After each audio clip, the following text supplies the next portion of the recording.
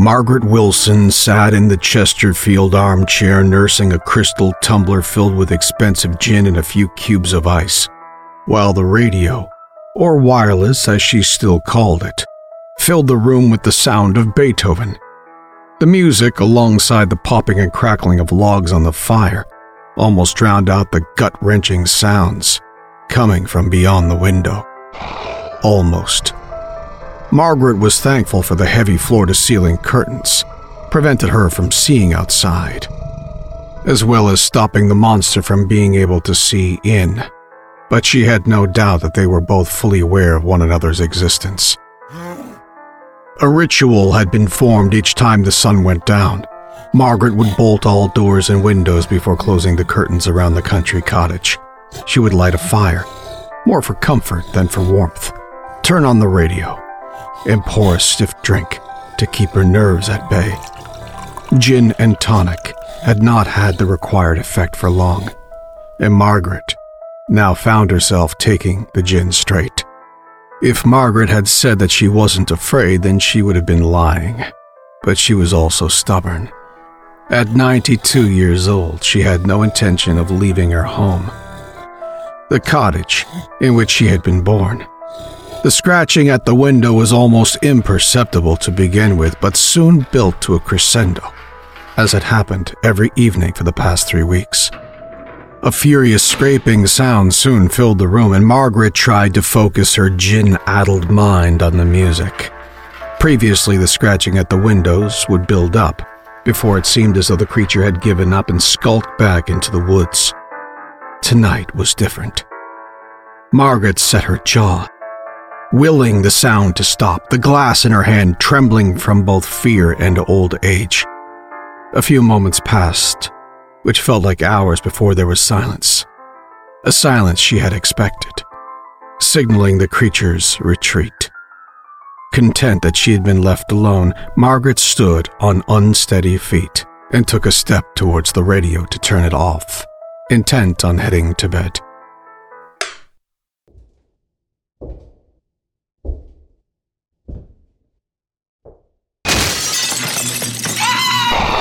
She let out a scream as the sound of shattering glass filled the now silent room. The curtains blew inward, flapping noisily, and Margaret turned to run.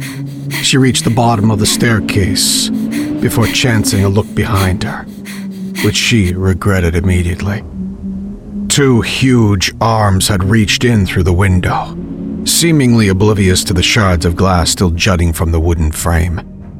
Margaret stood frozen in fear as the beast pulled its looming form into her living room. It raised itself up on hind legs, mouth salivating, as it gazed upon its prey. "Fuck you," Margaret muttered, accepting the futility of her situation, as the beast's teeth sank into her shoulder.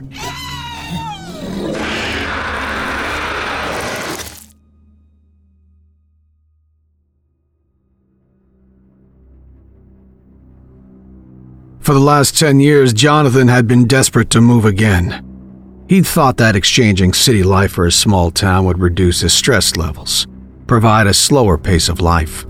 And he'd been right, up to a point. But it wasn't slow enough. Or, rather, there were still too many people about. All he really wanted in life was a nice home, nothing huge, for himself and his wife, to start a family in. Just the two of them. Somewhere remote. It had been difficult to accept that this idyllic life was beyond their means, with housing deep in the English countryside being just as expensive as in the cities. Jonathan and Marie saved as best they could, but both, if they'd been completely honest, felt as though their dream life was just a fantasy. Marie was desperate for a child, but Jonathan kept telling her to wait until they had a home in the country, insisting it would be a far better environment in which to raise a family. Marie began to wonder if Jonathan even wanted children. What if they never managed to move? What if she got too old to have children? At 35, she still had time, but not if it meant waiting another decade. Then it came. Marie called it a miracle, and even Jonathan had to agree that it was a most fortuitous turn of events. If they had seen the listing any later, then someone else would have snapped it up, but Marie was making the call before Jonathan had even finished reading the details. Rosebud Cottage, situated in the heart of the Sussex Downs, requires a live-in caretaker. The 2-bedroom property comes with a large garden and ample parking for 3 cars.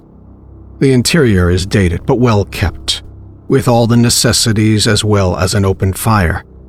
The owners of Rosebud Cottage are looking for someone to maintain the property, in exchange for free accommodation. Ideally, this would suit a retired gentleman, but the owners are open to suggestions.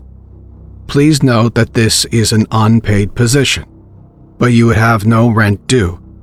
The cottage is in a very remote location, so a car is essential. Marie had wandered off while on the phone, but Jonathan could still make out the excitement in her voice. He sat patiently, waiting for her to fill him in on the details, certain that she would have made a decision for the both of them already. Well? He said, watching as she struggled to contain her excitement. The owners want to meet us. Marie squealed. They said that because I was the first to call, they would meet up with us. So nothing is definite yet? Jonathan asked, immediately feeling as though he was destroying Marie's hopes. Her face hardened a little and she took a breath. Not definite, no, but it sounds good and I think they liked me. I told them that the opportunity suited us perfectly, with you working from home, me raising a baby. And they were okay with us having children at this place? Jonathan asked. The woman, Kathy, I think. She paused when I said we were planning a baby, but then she said it'd be fine. They'll go over all the details when we meet up tomorrow. So write down any questions you have for them. Marie grabbed a notepad and pen before ordering Jonathan to make a pot of tea.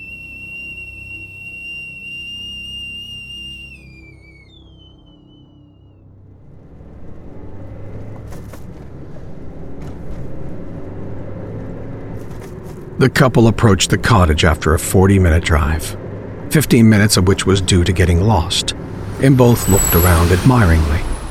It was quaint, and from the outside at least appeared just as it had been described. Rose bushes were lined up along 3 sides of the cottage. A large lawned area spread out from the front of the building, and the graveled area on which they had parked was indeed large enough for 3 cars, possibly even 4. The owner, Kathy, greeted them at the front door and showed them inside. Jonathan and Marie could not have felt more different to one another as they stepped onto the dusty doormat. While she looked around and saw the potential of a new home and a new life, Jonathan just stared into the gloom, his senses tuning to the odor. What is that smell? He wondered, wrinkling his nose. Kathy led them through to the living room and directed them to take a seat on the Chesterfield settee while she positioned herself in the armchair. Before they could ask, she brought up the boarded window. We're not sure what happened, to be honest. It was shattered from the outside. Could have been kids. Out here? Jonathan wondered, doubting that rogue teenagers were this far out in the countryside. Kathy was full of smiles, but Jonathan saw something hiding beyond that, a look in her eyes, which could have been a mixture of fear and guilt, of a secret she was keeping from them. So, Marie tells me you're planning to try for a baby soon. Kathy asked, her eyes meeting Jonathan's. That's right, he replied, not offering any more information. Okay, Kathy continued. Let me tell you a bit about the place and what we're looking for. Rosebud Cottage has been in my family for a very long time, and was my grandmother's home until she recently passed away.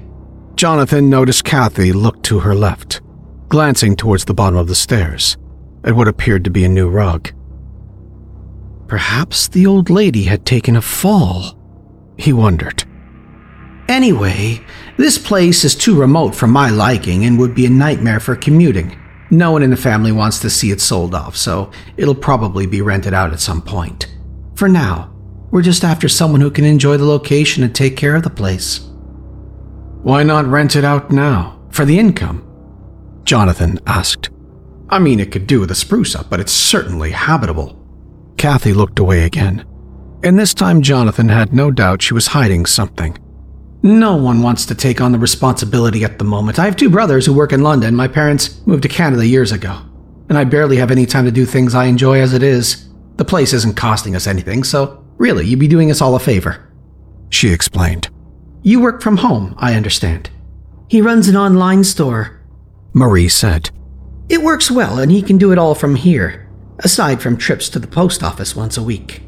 She turned to Jonathan before adding, Maybe you can get the food shopping on a Monday too. Then we wouldn't have to travel much. The couple spent an hour at the property, being guided from room to room. No one denied that it needed cleaning, and most of the furniture was outdated. But it had charm. Once they had seen everything the cottage had to offer inside, they took a quick tour of the grounds. The rear of the building was unremarkable, but there was something about the lawn that bugged Jonathan. Did your grandma drive? He asked, studying the grass ahead of them. No, she gave that up years ago. She was in her 90s. It wouldn't have been safe to have her on the roads, Kathy said with a chuckle. Those marks, Jonathan said, pointing a few meters ahead of him. I just wonder what made them. He took a few steps closer, followed by Marie and Kathy. Stretching across the grass were a series of uneven grooves, leading from the tree line into the distance all the way to where they were standing. They could well have led all the way up to the cottage, but were unnoticeable in the graveled area. Dunno, Kathy replied. Could be anything. Her jolly persona was starting to slip, and she soon made her excuses to leave. Well, have a chat about it and let me know later today if you want to go ahead. I think you'd really like it here. No bloody Wi-Fi, Jonathan exclaimed on the way home. You do know that's essential for me to work, right? I'm sure we can get that sorted out, Marie replied, still grinning with excitement at the opportunity. Did you think there was anything weird about Kathy? Like she was hiding something? Jonathan asked, nervously, fearful that Marie would think he was making excuses not to move. Not weird, Marie began, before pausing. She was a little off, but I put that down to recently losing her grandmother and being in the house she had died in. Did she tell you that her grandma had actually died in the house? She could have died in a care home or hospital. Marie seemed to think this over. No, I don't think she did. I must have assumed it was at the house. Not that it makes any difference. Depends on how she died, Jonathan replied. Kathy kept glancing at the new rug at the bottom of the stairs. I reckon that's where it happened, you know? He continued, letting his mind wander. Kathy never actually said how her grandma died. Jesus Christ, Marie exclaimed. She was in her 90s. I guess it was old age. Or she fell down the stairs and landed where that rug is. So what? If you don't want to move in, then just say so now. But I don't see any reason not to. And don't say it's because someone died there. I'm sure someone has died in our house at some point in the last 100 years that it's been there. Jonathan had no response to this, so just grunted, accepting that he was not going to win this time around. Marie had called Kathy that evening to confirm they would take on the cottage. Jonathan struggled to hide his feelings of unease, but every issue he had raised, Marie brushed off as unimportant. The lack of Wi-Fi was the only point she agreed on, and was her only request when she spoke with Kathy. They were told that they could move in as soon as they liked, but decided to hold off for a fortnight to allow time to pack, change address with everyone who needed to know. This time also meant that Kathy could have the internet up and running, and a living room window could be replaced before they arrived. Marie trusted Kathy to do these things, but Jonathan wasn't convinced. Something about the whole situation felt off. Little did he know just how big of a mistake they were making. Kathy was true to her word and had installed a superfast broadband connection. The window had been repaired, and it appeared as though a cleaning crew had worked their way throughout the house, successfully removing the musty smell and freshening everything up. When they arrived on the first day, a removals van following closely behind them, Jonathan realized that he had now nothing to complain about, putting his worries aside. Worries that seemed to have no root in reality. He embraced the change of pace when he saw how truly happy Marie was. His mood was raised further by his wife's determination to become pregnant, and her demands for him to impregnate her all around the cottage. A month went by with the couple barely leaving the home, aside from any necessary trips to the post office and supermarket on a Monday. The rest of their time was spent either working at the table out on the lawn or making love. On some of the warmer days, they even tried for a baby in the garden, enjoying the privacy of being so far from any other people. It was on one of these warm evenings, as Marie and Jonathan fooled around on a picnic blanket on the grass, that they first encountered it. Did you hear something? Marie asked over the sound of Jonathan's heavy breathing.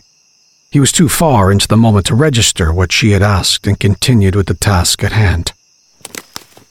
There it is again, Marie said, this time attempting to wriggle out from beneath her husband. What? Jonathan asked, looking around. There's no one here. I heard something, like someone had stood on a twig and snapped it. Marie's eyes darted across the tree line at the end of the lawn. I think someone's watching us. Don't be silly, Jonathan replied. He briefly thought back to Kathy's suggestion that kids had broken the living room window, but decided not to mention it. Would you rather we take this inside? Yes, please, Marie answered. I don't like the idea of some pervert watching us. Jonathan shrugged, as though he didn't really care either way. Pulling on enough clothing to conceal themselves, the couple lifted the blanket from the ground and turned to head indoors. I heard it that time, Jonathan said, scanning the trees for any signs of an intruder. His face showed no fear, but there was a definite hint of anger. You go inside, I'll go have a look. If it's a group of kids, I'll send them packing. Jonathan flicked on the flashlight app on his mobile phone, as Marie wrapped a blanket around herself and waited at the front door, watching the light bounce across the grass in time with Jonathan's steps. Jonathan reached the trees, called out with a, "Hello!" No answer. Marie watched as he shone the light into the trees, pacing along the edge of the lawn. She could make out his silhouette as he turned back towards the house. She watched Jonathan shrug once more, hands out in front of him, as though he were telling her he'd found nothing. She watched as the area of grass behind him became darker, and something emerged from the trees. Jonathan must have heard it, or sensed it at least, because he turned at the same time that Marie screamed. No more than 6 feet from him, the beast stood on 2 hind legs, its black fur barely visible in the dark of night.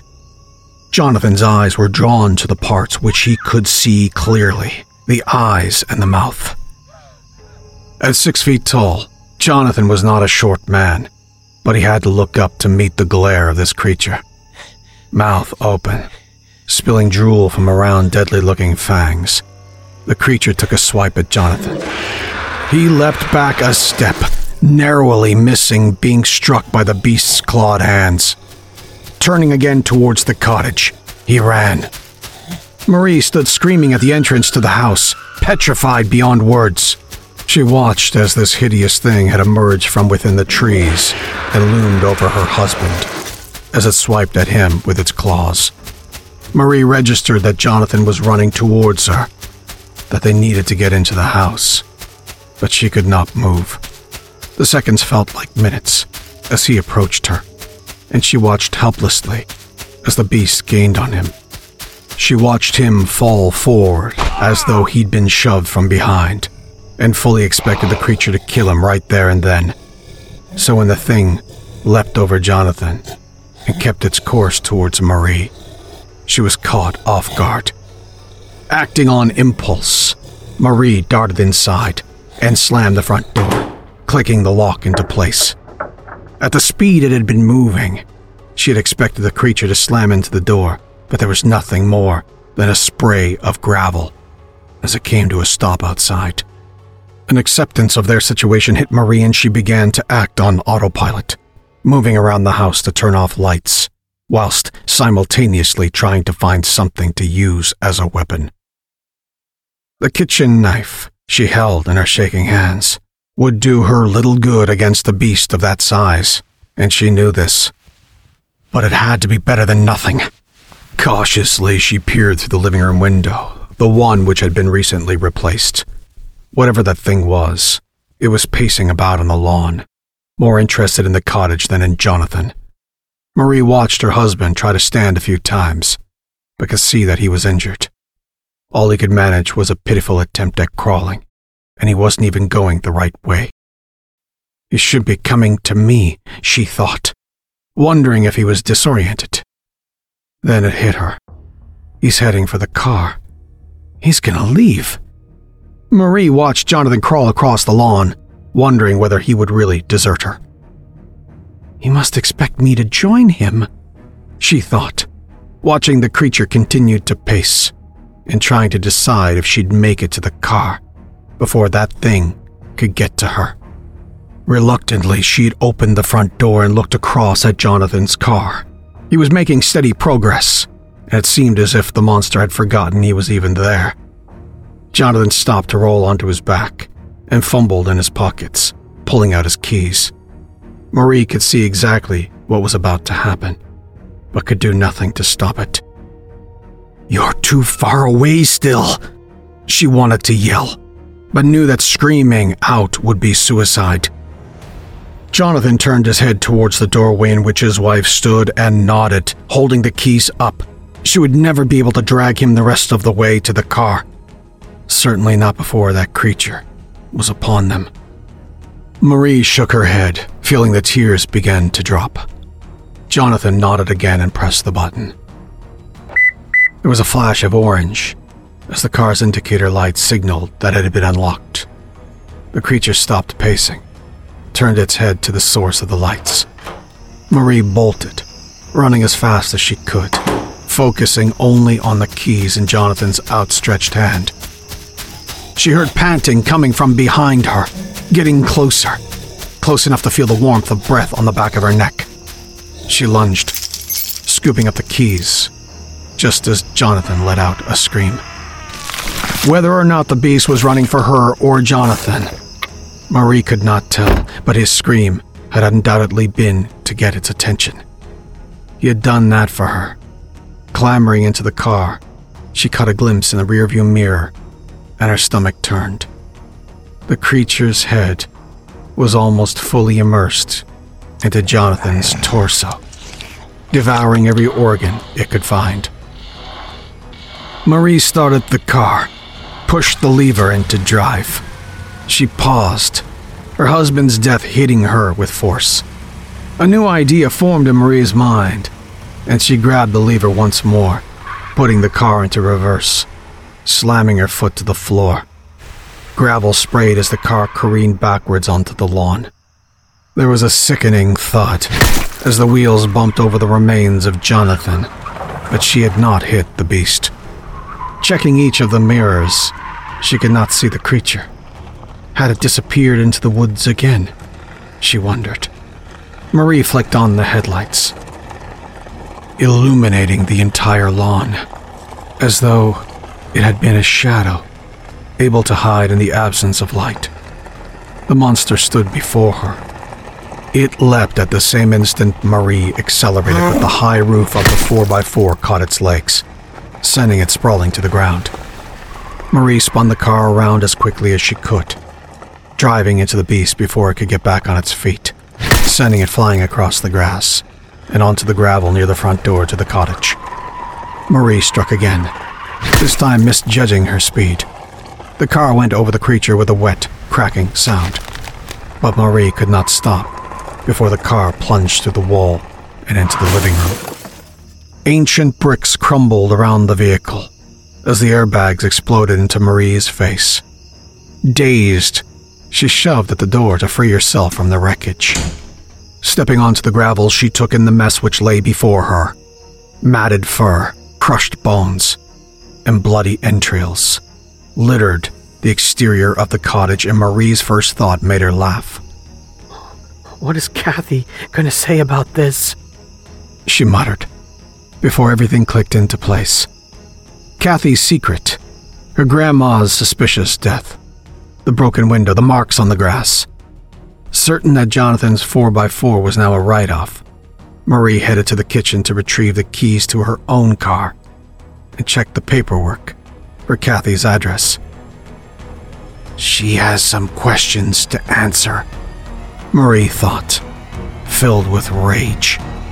The beast would not be the only one to bleed at the hands of Marie that night.